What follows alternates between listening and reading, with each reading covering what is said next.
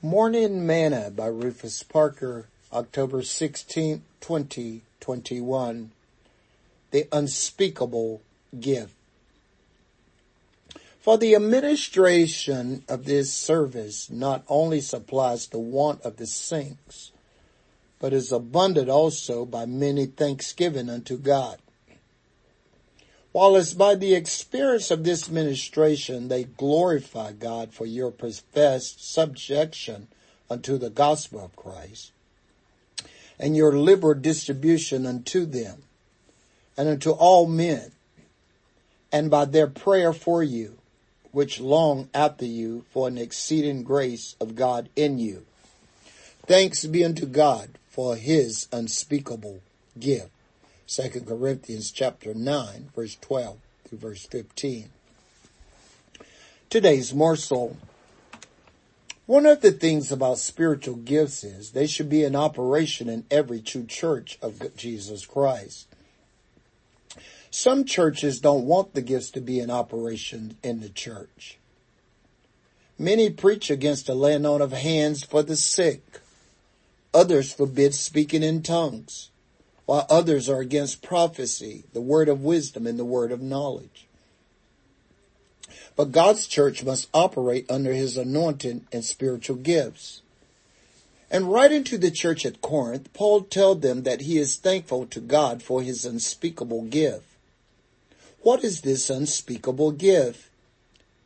It is God's grace. Grace isn't spoken. Grace is lived and seen. It's God's divine influence in your life. It is revealed in a changed lifestyle, a life of holiness and separation to God. It is a renewed mind and spirit towards God's word, his people, and his ways. It is a life dedicated and committed to God.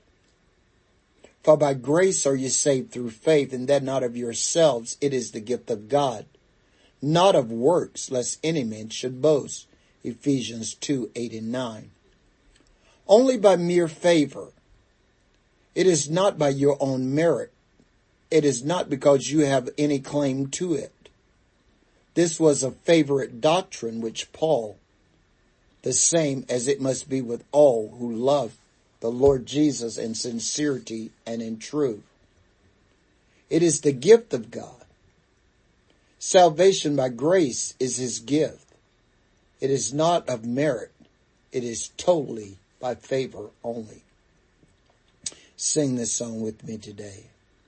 Oh yes, I'm saved and I'm happy today. Thanks be to God, for this I can say. I'm saved and I'm happy today. Walking up the King's highway. Thought for today. For the wages of sin is death, but the gift of God is eternal life through Jesus Christ our Lord. Romans 6, verse 23.